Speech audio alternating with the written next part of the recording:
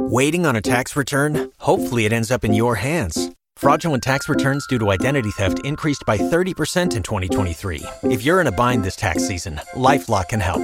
Our U.S.-based restoration specialists are experts dedicated to helping solve your identity theft issues. And all LifeLock plans are backed by the $1 Million Protection Package. So we'll reimburse you up to the limits of your plan if you lose money due to identity theft. Help protect your information this tax season with LifeLock. Save up to 25% your first year at LifeLock.com/aware.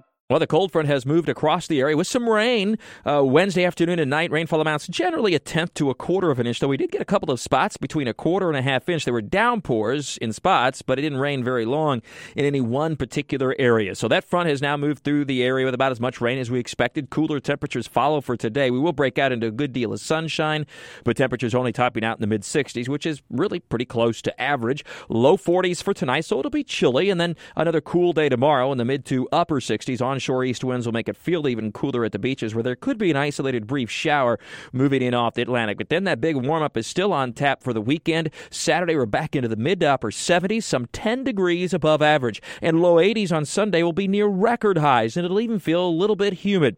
Then the next cold front settles down into the southeastern U.S. and brings a chance at some showers early next week, the way it looks. About Monday and into Tuesday, it'll be a slow-moving front. Chance to bring some more much-needed moisture to the area and eventually some cooler temperatures as well. Speaking of which, the old polar vortex is getting a lot of print right now and a lot of talk.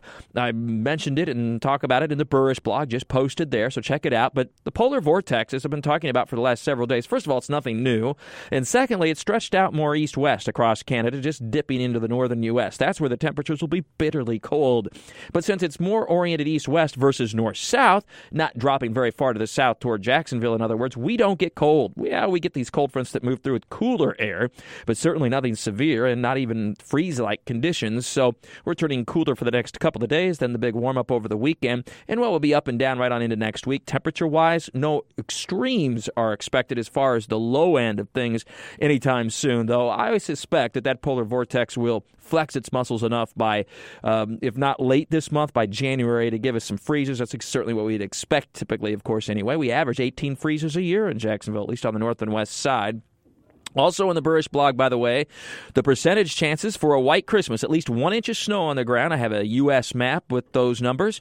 GOES 16, it used to be GOES R, which was launched last month, is now officially GOES 16 and is starting to operate to some degree, and we should start to have data relatively soon. I have a link to that satellite, the latest, greatest advancement in weather technology in many, many years, arguably, since perhaps Doppler radar. Also, NASA is in need of internships, or in need of interns. You have an opportunity for an internship, both high school and college. There's a link for that. And Christmas, the annual Christmas bird count. There's information on that, too. It's in the BURESH blog at WOKV.com and ActionNewsJax.com.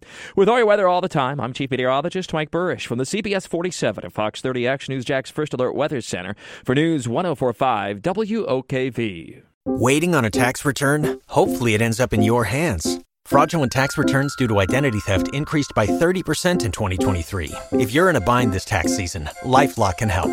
Our U.S.-based restoration specialists are experts dedicated to helping solve your identity theft issues. And all LifeLock plans are backed by the $1 Million Protection Package. So we'll reimburse you up to the limits of your plan if you lose money due to identity theft. Help protect your information this tax season with LifeLock. Save up to 25% your first year at LifeLock.com/aware.